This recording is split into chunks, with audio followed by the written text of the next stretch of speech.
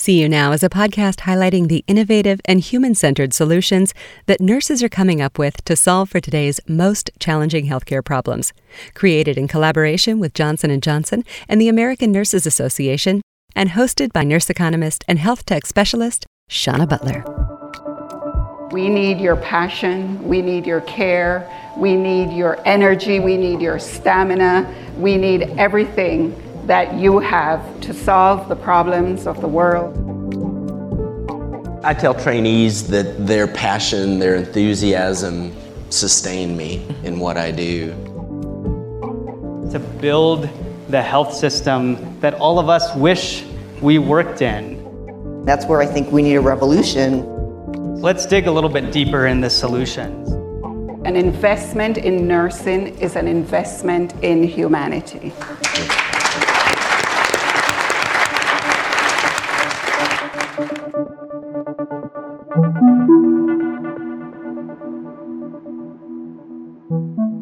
Hey, See You Now listeners, Shauna Butler here. As we say goodbye to summer and our adventures on the road, meeting new ideas and people, leading crucial conversations about healthcare, and sharing what clinicians, patients, and the public experience in a wide range of healthcare encounters, we bring you the final installment of our experience at the Aspen Ideas Health Conference held in the stunning summer mountains of Aspen, Colorado. Aspen Ideas Health is known and appreciated for bringing together a wide range of experts, activists, policymakers, community leaders, artists, and scientists for stimulating and sometimes provocative discussions and conversations.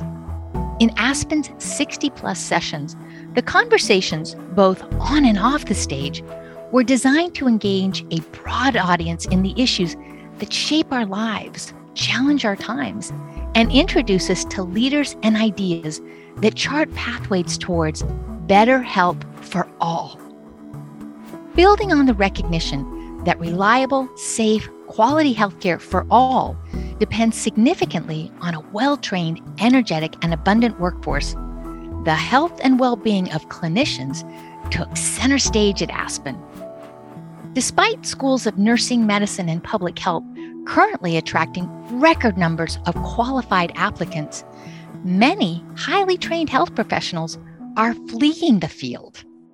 Given the vital nature of healthcare careers to our personal and collective health, understanding how best to attract, support, and reward our healthcare workforce is urgent. We're pleased to share this lively panel discussion led by physician and former New York City Health Commissioner Dave Choksi, speaking candidly with seasoned clinicians representing a wide range of clinical experience about the exhaustion, debt, and moral injury plaguing the healthcare workforce, the political, financial, and workforce solutions they advocate for, and in spite of, or because of, the numerous system-level challenges, why working in healthcare remains a rewarding and promising career choice.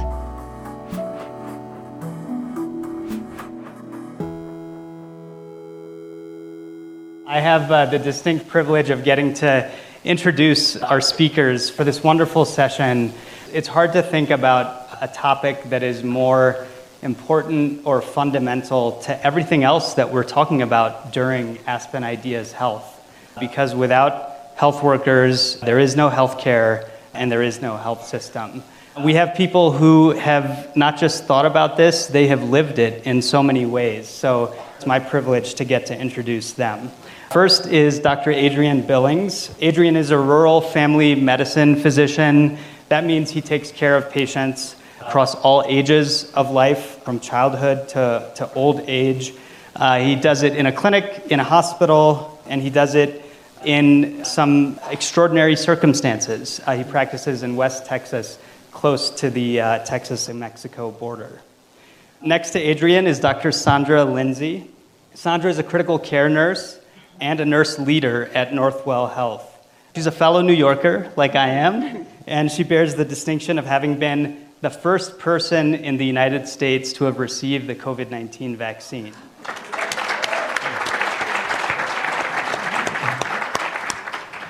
And next to Sandra is Dr. Shaban Westcott. Siobhan is a professor and the director of American Indian Health at the University of Nebraska. She is a fierce advocate for health equity, and particularly for the health of Native Americans, stemming from her Alaska Native roots. So welcome to all of the speakers. Briefly, I'll introduce myself. My name is Dave Choksi. I had the honor of serving as New York City's health commissioner until March of this year, and I'm a primary care doctor at Bellevue Hospital. We're going to keep this session lively and interesting, and we're going to get to your questions as well. So let me just dive right in with my first question, which is for Siobhan. Okay. We're going to get into the pandemic a little bit later and what comes next. But as we know, the truth is that health workers have been sending out an SOS signal for years, if not decades. There was an article in Stat in 2018 which termed one of the fundamental causes of this moral injury. Moral injury.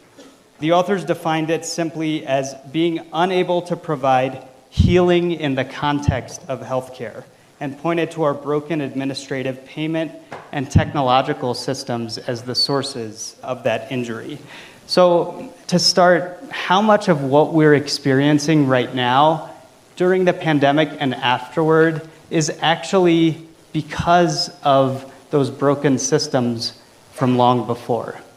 I would say 95%. It's a very broken system, and I will start taking aim right away. By the way, in case you haven't already guessed, my pronouns are she, her, badass.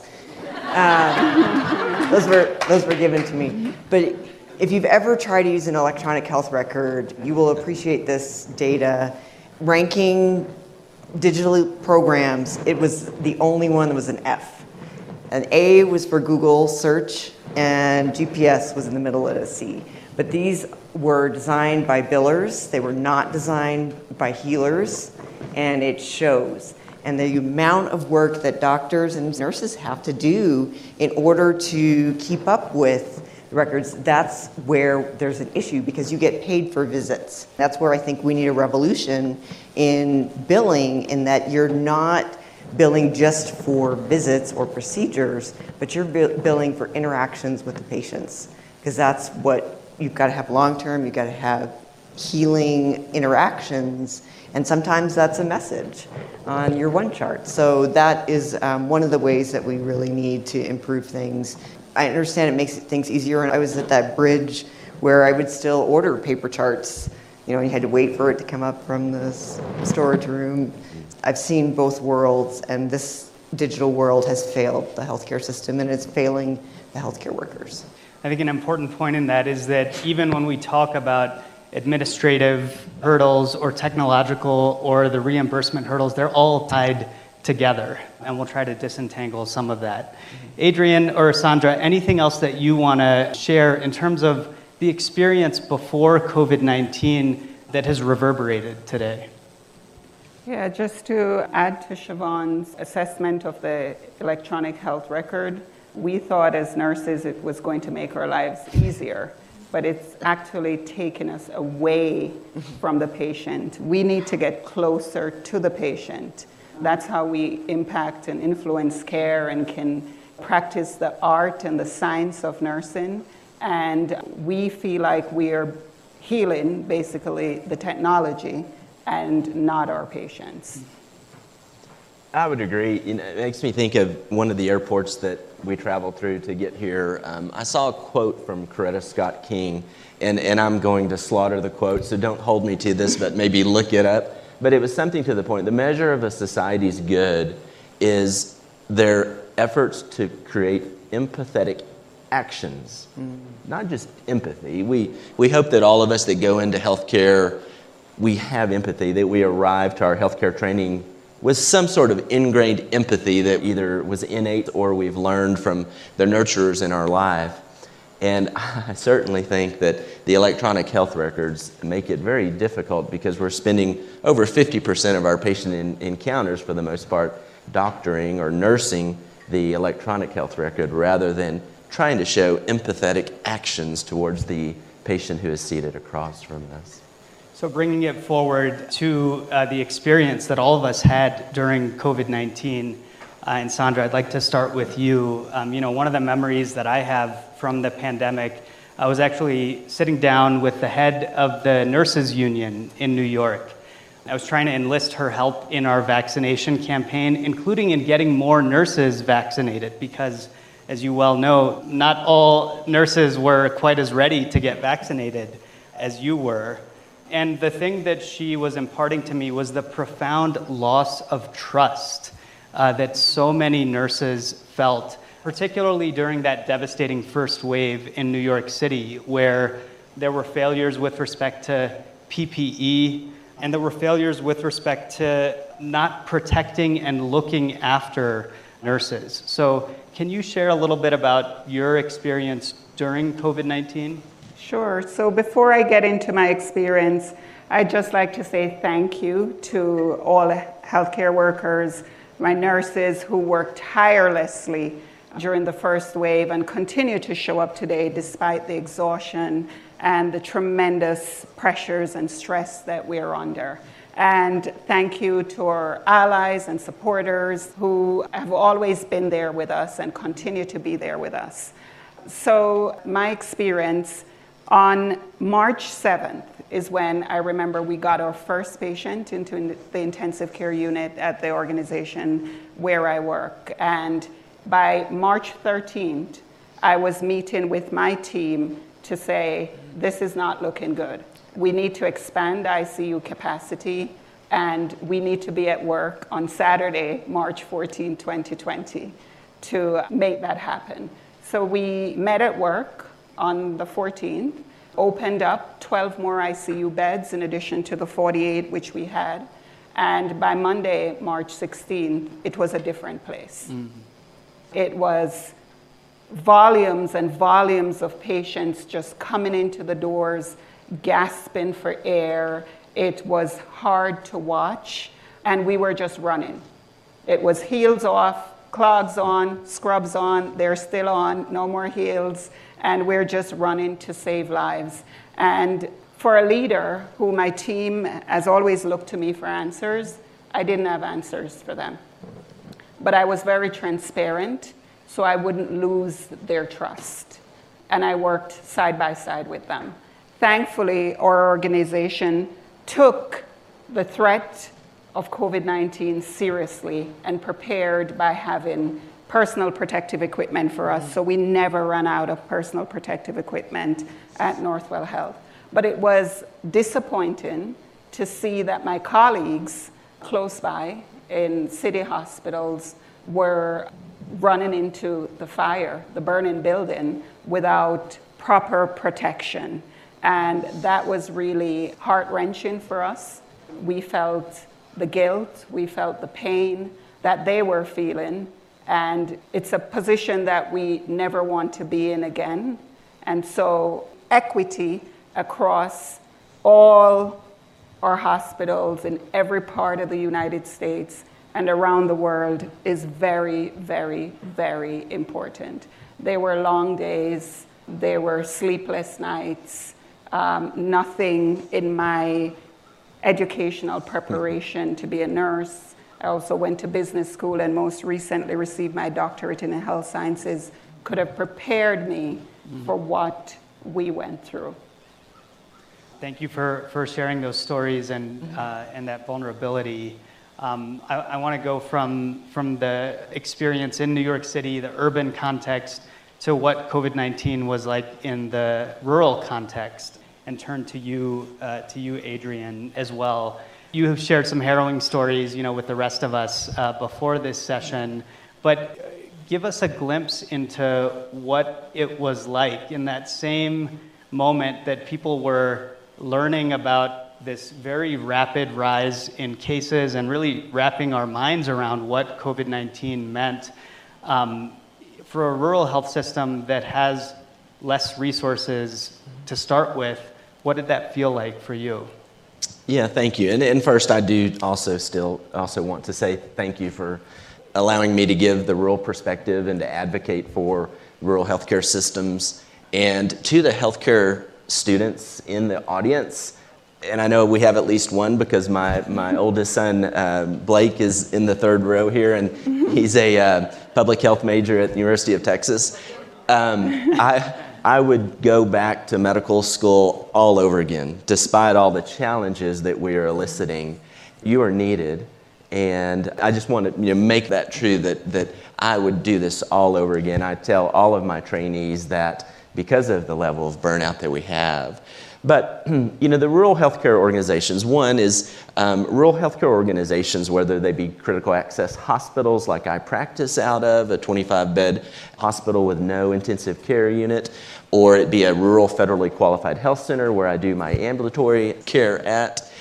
They are like, I tell this to policymakers and legislators when I testify, they're like small football teams or small soccer teams, in that the bench often is empty, or it has very few on it compared to a larger urban organization.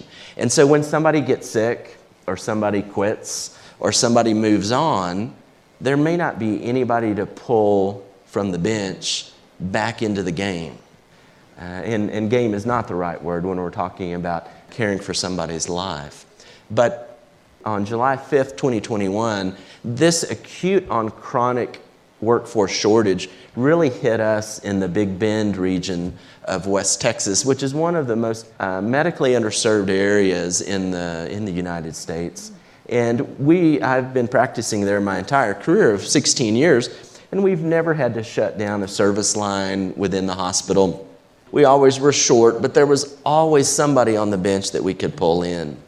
And with the pandemic, and with what happened with the burnout, and rural healthcare organizations tend to not pay very well. And so you can't blame healthcare providers for wanting to do better for their family and going to higher needs area, predominantly in urban areas, when we had these pop-up hospitals. And so on July 5th, 2021, we knew that our labor and delivery unit was staffed very lean with our labor and delivery nurses. And I'm a family physician that still delivers babies.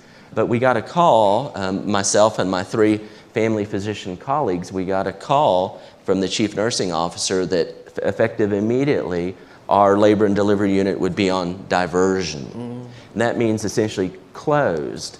And so, that's not a big deal if you're perhaps in an urban area and you can go a block or half a mile or a mile to the next labor and delivery unit. But this critical access hospital in Alpine serves about a 12,000 square mile area from Van Horn, Texas to Del Rio, Texas, all the way down to the Mexican border. And we capture and service about a 25,000 population within that 12,000 square mile area.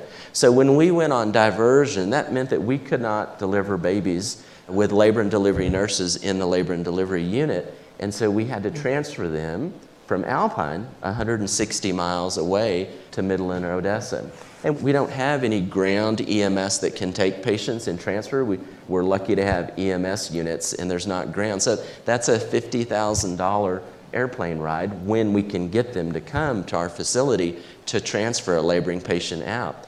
And if they're too far advanced in labor, then we have to deliver them in the emergency room with emergency room nurses who are not trained labor and delivery nurses. It's a very specific skill set that labor and delivery nurses have. And so I can tell you for certain that these laboring women that deliver in an emergency room, we are not able to provide the standard of care that these women deserve. And once the woman delivers, we then have to make the decision, do we fly the postpartum mother and the baby that 160 miles to Odessa because we cannot hold on to them because our med-surg nurses also don't have that skill set to take care of a newborn baby and a postpartum mother. But unfortunately, most of the patients make the very difficult decision, I'm just going to go home and not receive that standard of care of at least staying 24 hours in the hospital. So, Siobhan, I know much of what Adrienne is describing resonates with you and your experience in a tragic way. I want to bring in one other element to the conversation here from your experience, and I do this as the former head of a local health department as well. The title of this session is Why Work in Healthcare? But we should also be talking about public health and public health workers. There are about 300,000 public health workers across the United States, particularly in state and local health departments, and they have also felt the brunt of the pandemic.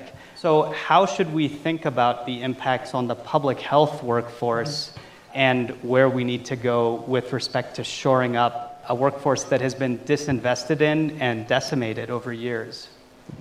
Well, first I have to acknowledge what Adrian said, because for a lot of people, the pandemic significantly impacted their lives, but for healthcare, it was war.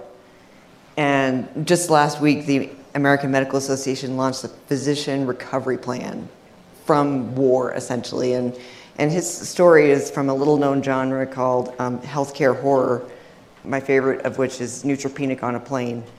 Some of you will get that. Yes. It's very bad, very bad. But for the public health workers, I think it's all intertwined, because you need to work with the healthcare systems and the healthcare staff to have a coordinated plan. And when they're trying to triage people in tents or turning parking garages into hospital beds, housing, you can't interact with them. So it's even harder when everybody was stretched so thin. And public health has really been underinvested in and not established well enough. And you could really see in states at the time the pandemic hit, I was in North Dakota, or as we called it, North Dakovid. We did not have enough infrastructure for public health to reach out. So there's just so much that needs to be done, but I think we have to take, especially the early part of the pandemic, as sheer crisis, and how we recover from that now, I think is going to be really tough. But there's been an uptick in both med students, I'm sure nursing students, and public health students at the graduate level. So I feel like the kids are going to save us. And one great story, and I won't give too many details because it's not my story to tell, but some med students figured out that there were factory workers in Mexico making PPE, and they could not get vaccinated in Mexico, and they could not cross the border and vaccinate them. So they set up a system, and they vaccinated 2,400 workers by having them walk up to the border, and then from the other side, they reached over and put the vaccine in their arm. So the kids are going to save us, is what I'm saying. And part of it's all intertwined in a way as well, because I feel like physicians, nurses, and other key people in healthcare, which, let's face it, everybody is key in healthcare, because they're fighting with the electronic medical record or for reimbursement, they're not able to have that same creativity that the med students are showing, because they have a little extra time. So I think that's just something that we should consider when we think about what next. So let's dig a little bit deeper in the solutions. We've heard the scale and the scope of the problem. We've heard how it is entrenched and it has its roots from before COVID, but also the ways in which the pandemic has exacerbated so much of it. And one of the things that always motivates and inspires me is what you were just talking about, Shaban, for us to build the health system that all of us wish we worked in, but more importantly, the responsibility of our generation to build it for your son, Adrian, and all of those other idealistic students who are coming up, so that they can channel their idealism toward actually taking care of people rather than fighting the electronic health record or trying to get, basic funding. But I have to say, when we think about the solutions that are being discussed right now, whether it's marginal increases in funding or trying to change the way some health systems are thinking about well-being and wellness, they feel too superficial. They feel like they're not matched to the scale and the scope that we just talked about. So we're at the Aspen Ideas Festival. This is our chance to suspend disbelief. What are those bigger, bolder changes that we ought to be calling for in our health system?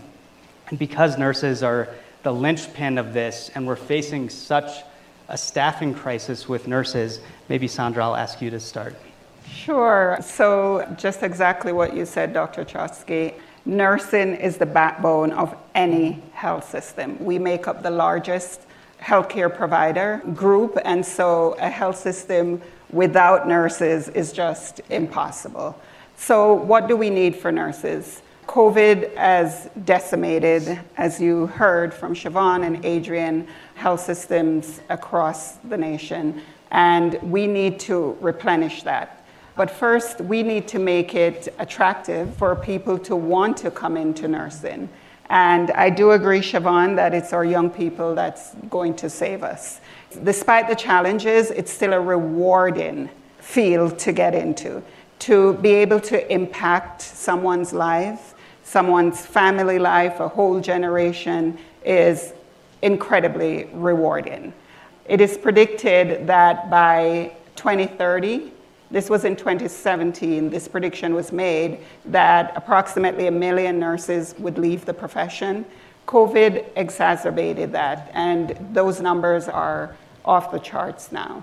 So we need to make investment in nursing, and investment across all ethnic groups so that we can serve all populations better and provide equity in care. So we need to have a pipeline for young folks who want to come into the profession, make it easier for them to come into the profession in terms of the cost. Have a pipeline for where nursing attendants can work towards becoming a registered nurse. We need to invest in nursing education for existing nurses to thrive and grow and develop to meet the needs of our populations. We need to invest in nursing schools, more space in nursing faculty so that our nursing faculty can provide the education that the nurses need. We need to retain the current nurses and not have brain drain where when you have a flood of nurses that come into the space that we have no one to train them. We need to invest in the health and well-being of our nurses. We are broken. We are broken, in case you didn't know that. We are very, very broken. And, you know, as nurses, we're so used to helping that sometimes we don't show our vulnerability and ask for help. But we are broken. And so to get us to stay, we need investment. We need equitable investments so that our rural nurses aren't suffering and the urban nurses are just gaining the benefits of those investments because they live in cities that can afford to invest heavily. We need equity across the nation in nursing investment. It's a bold vision for the future of nursing. Adrian and then Siobhan. Sure, I'll echo that, Sandra. That was very well said. I think we all recognize that healthcare in our country is a privilege. It's not a right. And it doesn't matter. I'm old enough to remember that when you had health insurance, that almost absolutely guaranteed you access to care and access to care that you could afford. And I'm wearing my school board member hat right now. Many of our teachers in our school, they cannot afford the co-pays because of their low salary, their inequitable salary and unjust salary. We need to move this country towards moving it to that healthcare is a right for us, and it shouldn't be that it's a privilege. And I really think that the root cause of that is getting back to, I asked my trainees, and I'm going to pose this question to the audience here, and I'll make it a little bit easier. Who do you think has the most effect in the hospital or in the exam room? Is it the nurse or the physician, or is it the politician? It's the policymaker who decides whether or not to expand Medicaid. My state is one of 11 or 14 states in the country that has not expanded Medicaid, so that absolutely closes the door. Many of my low-income patients that deserve care and need to be taken care of. And so I think really the root cause is, I was thinking at an event yesterday, each of us, we have to vote, but I think we have to be running for office. I think we. And beyond that of a school board member, you know, we have to be running for state and national office so that we are the ones setting the policy. We are the ones who know about scientific integrity. I would pose, I think that we have some more empathy than perhaps some of our politicians. And so I think that, you know, really the root cause is that we have to be putting ourselves out there and running and setting the policies. Thank you. Siobhan. Okay. Well, We have one point of tension in this panel, and it's that there is one group in the U.S. with a birthright to healthcare, and it is members of federally recognized tribes. But if you look at the data, their health is amongst the worst in our country. So part of the problem, and this is pre-pandemic, the rate of physician vacancies in the Indian Health Service is 20 to 25%. Imagine trying to do your work without a fifth or a quarter of the doctors that you need. And that's all wrapped up in also a lot of those areas are rural. So it's just hard to get providers into rural areas. But I think my biggest point, and if nobody remembers anything else from this talk, please let it be this, that we need a paradigm shift that visits in person or even telemedicine is not the only way that there is healthcare delivered, and that messages and other interactions, phone calls with patients needs to be valued so that physicians aren't just trying to keep the lights on and their clinic open, but also give the care that people need. So that would be my takeaway. Thank you so much, Siobhan. We're going to spend the last 10 minutes taking your questions, but before we get to that, I want to do a couple of lightning rounds. So, question for all of our panelists, but your answers have to be 30 seconds or less. So let's start with this one, which I think flows from those bigger solutions that you've already alluded to. Let's say you are in the Oval Office with President Biden, and you have this limited window to convey what you think needs to change around how we think about health workers and what the future should look like for them. So, Adrian, why don't you kick us off? Sure, 30 seconds. Okay, so we have to have a healthcare workforce that is culturally competent and reflective of our nation. Rural students are an underrepresented population in healthcare training programs. We need to be prioritizing and optimizing a certain portion of nursing schools, medical schools, all the multidisciplinary healthcare training programs for our rural students that are disadvantaged academically because of underfunded public rural schools. We have to expand the rural health workforce that's multidisciplinary, from the community health worker to the nurse, to the physician, to the behavioral health worker, to the social worker. Thank you. Sandra, I think you may have met President Biden. I think you were at the State of the Union. So what did you tell him, or what would you like to? I told him that we need to expand the nursing workforce to meet the needs of our population. We need to invest heavily in nurses that have stayed in the profession, and that an investment in nursing is worthwhile, an investment that he'll get maximum return on his investment, and an investment in nursing is an investment in humanity.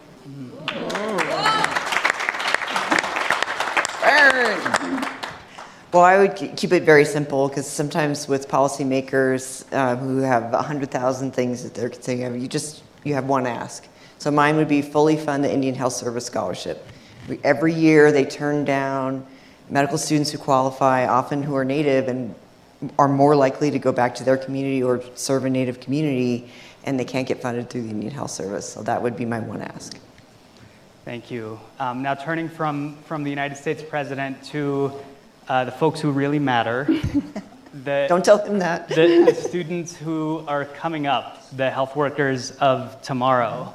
If you had 30 seconds to tell them why you love what you get to do, despite all of the challenges and problems, and perhaps in some cases because of those challenges, what would you reach for to try to inspire them? And Siobhan, maybe you can get us started.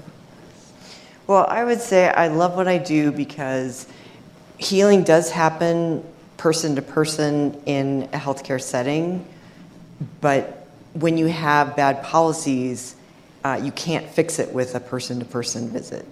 Public health really is incredibly important, especially the policy side of things. I agree, that's one of the most important players when we're talking about ending health inequities and bringing in, I like the definition of health equity is optimal health for all. Sandra. So I would say to our youngsters that I see how much you care, the passion you have to solve the problems of the world, hunger, climate change. Well, health is one of those problems. We need your passion, we need your care, we need your energy, we need your stamina, we need everything that you have to join us in this fight to heal the nation and provide a stable healthcare system. Adrian. I tell trainees that their passion, their enthusiasm sustain me in what I do. And I tell them, find your calling. Don't think about the paycheck. Don't choose, with regards to medical students, don't choose the specialty that pays you the most money if your heart is not in it. Find your calling. I really view healthcare workers from the front office, receptionist, to everybody up and in between that's delivering care as missionaries. And that's just an amazing profession to have, to work as a missionary and caring for others who may not have access to health care, would it not be for you and your team of the multidisciplinary healthcare team that we need to fully take care of patients. Thanks to each of you, and I'll just add briefly, inspired by your responses actually, that there are so few professions that exist where you can both take care of someone, you can bear witness to their struggle and their suffering, and use that and sublimate it into the change that we need in our world, whether it's via policy or whether it's building a better health system for the people that we serve, most importantly, but for all of our colleagues as well. So with that, let's turn to some Q&A from the audience. We'll start on the left-hand side and get to as many as we can. So, gentlemen in the front row here. Good morning, all. My name is Ewomag Valdry. I'm a medical student at Mayo Clinic and an Aspen Health Fellow. I'm here with my wonderful fiance, who's also a health fellow and a medical student at U of A Phoenix. And what we've actually done is create this program that's the Robin Hood of PPE, where we've collected over 500,000 medical supplies that are unused and reallocate them, redistribute them to safety net clinics and people who really need those in vulnerable communities. What we've seen is that those institutions with a high population of Medicaid patients actually have worse access to PPE. So what can we do to address equitable access to PPE for the healthcare workers that really need it? Thank you.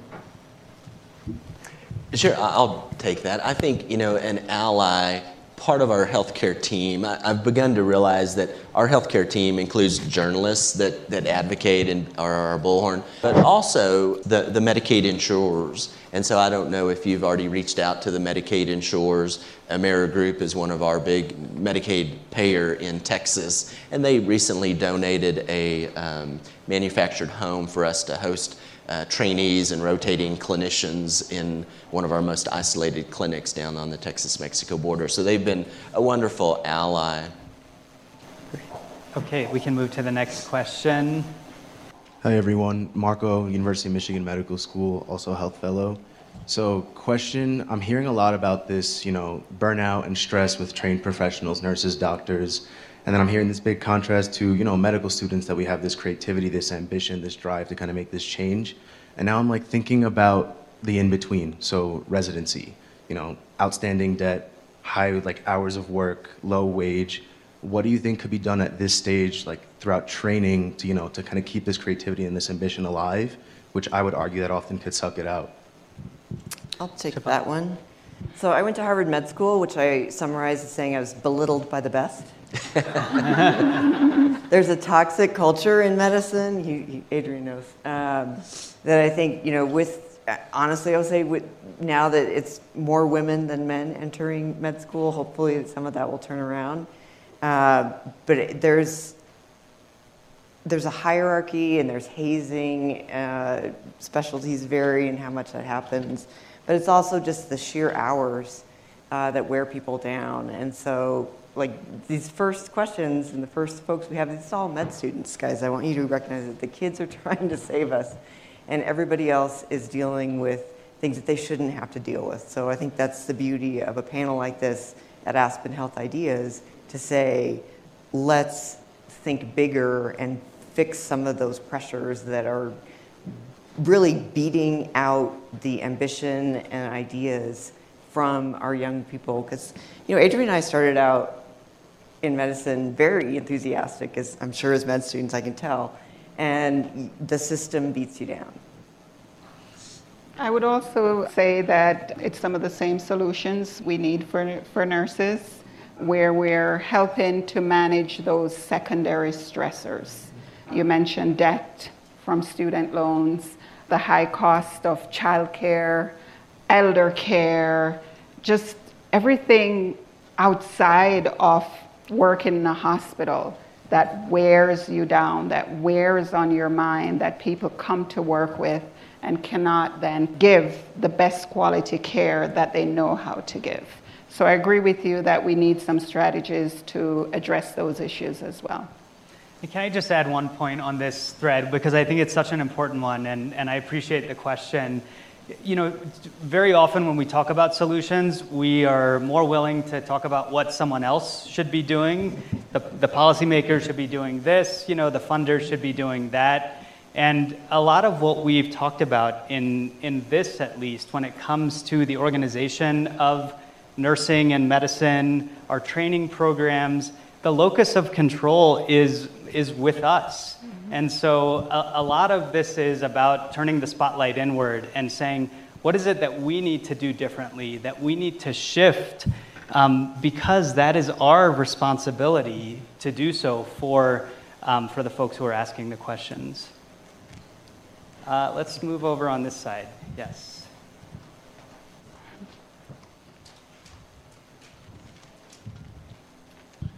Hi, my name is Bob Wales. I'm a physician from California and very involved in organized medicine nationally and statewide.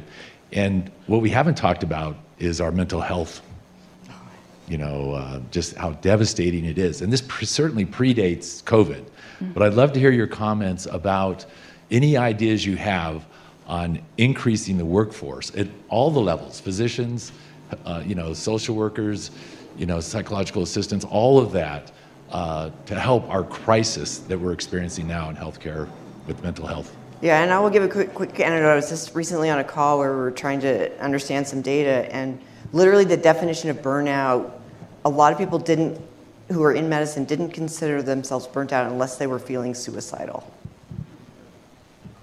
Physicians, med students, we're in. We're like, yes, let's do it. And the only point at which they said, if I'm suicidal, well, then maybe I need to leave. So, I feel like there's so many people wanting to go into medicine now. The sheer number of applicants to med schools is continuing to rise in the pandemic. And what we need to do is look at how we can be more supportive. I think finances is a big deal, because especially a lot of the folks who need the most care come from under-resourced communities where you don't have a lot of capacity to absorb all of the thousands and thousands of extra costs that come from being a med student. And I'm sure the same is true for nursing. It's just difficult. So you're already creating inequities in just who can even contemplate that career. I think we have a moonshot opportunity to expand the healthcare workforce right now by both our state and federal governments and our commercial payers working together in a public-private partnership to increase pipeline programs and to get those underrepresented students that we need in healthcare, so that our healthcare workforce nationally reflects our national population. We have time for one last question, please. Hi, I'm Gail. I'm the chief nurse at Houston Methodist, so good to see fellow Texans. You didn't mention at all the nurses working to the highest level of their licensure. And I know at Houston Methodist, we're really, as the spotlight is on nursing, to really look at biotech to help us to do that with voice-activated charting, surveillance in rooms that when we turn a patient, it will automatically chart for us. So I was wondering if there's any of that nationally that you could look towards to help nurses to advocate for more tech work and let us do what we know what to do. I love those ideas. Nurses have long been saying just the amount of paperwork and administrative work and non-nursing work that nurses have to do really takes away from the patients. And I agree that using some technology that actually helps and not hinders, having scribes and more assistive personnels like some physicians do would greatly help us to be at the bedside and really impacting care at the bedside with our patients, which is what they need. And those scribes are like the pipeline, or the pathway, as I like to call it, because pipelines leak. Because then they're seeing one-on-one what's happening and really decide if it's what they want. Because often it is. But you got to try it. Absolutely. So we need to think differently, look at every profession in our healthcare organization differently, perhaps reorganize the roles of some of our techs, even our unit receptionists. Every single person, I think we need to look at their jobs differently and how we can best utilize them to care best for our patients. Siobhan, Sandra, and Adrienne, thank you foremost for what you did for your communities and for our nation during an extraordinarily difficult time for all of us. And thank you for this wonderful panel. Please join me.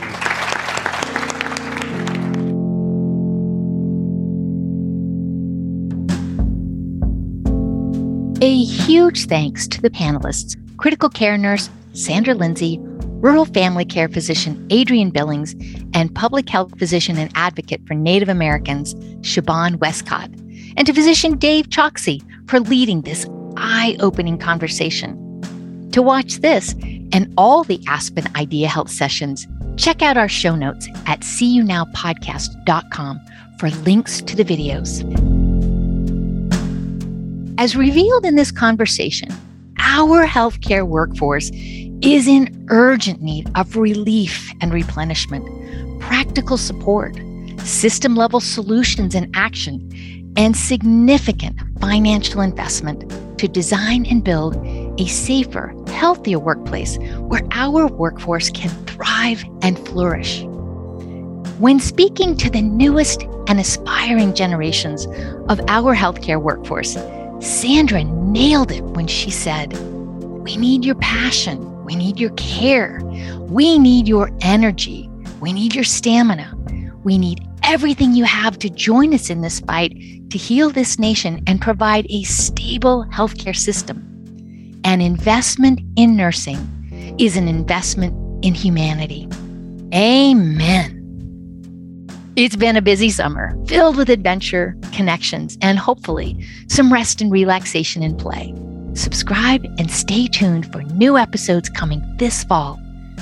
For See You Now, I'm Shauna Butler. Thanks for listening. Nurses are transforming healthcare through innovation, compassion, and leadership. And Johnson & Johnson is proud to continue its 125-year commitment to champion nurses through recognition, skill building, leadership development, and more. The American Nurses Association is dedicated to building a culture of innovation. Nurses improve the lives of patients and communities through innovative thinking, empathetic connection, scientific rigor, and sheer determination. ANA is proud to support and advocate for our nation's most valuable healthcare resource, our nurses. For more information on See You Now and to listen to any of the earlier episodes in our library, visit seeyounowpodcast.com.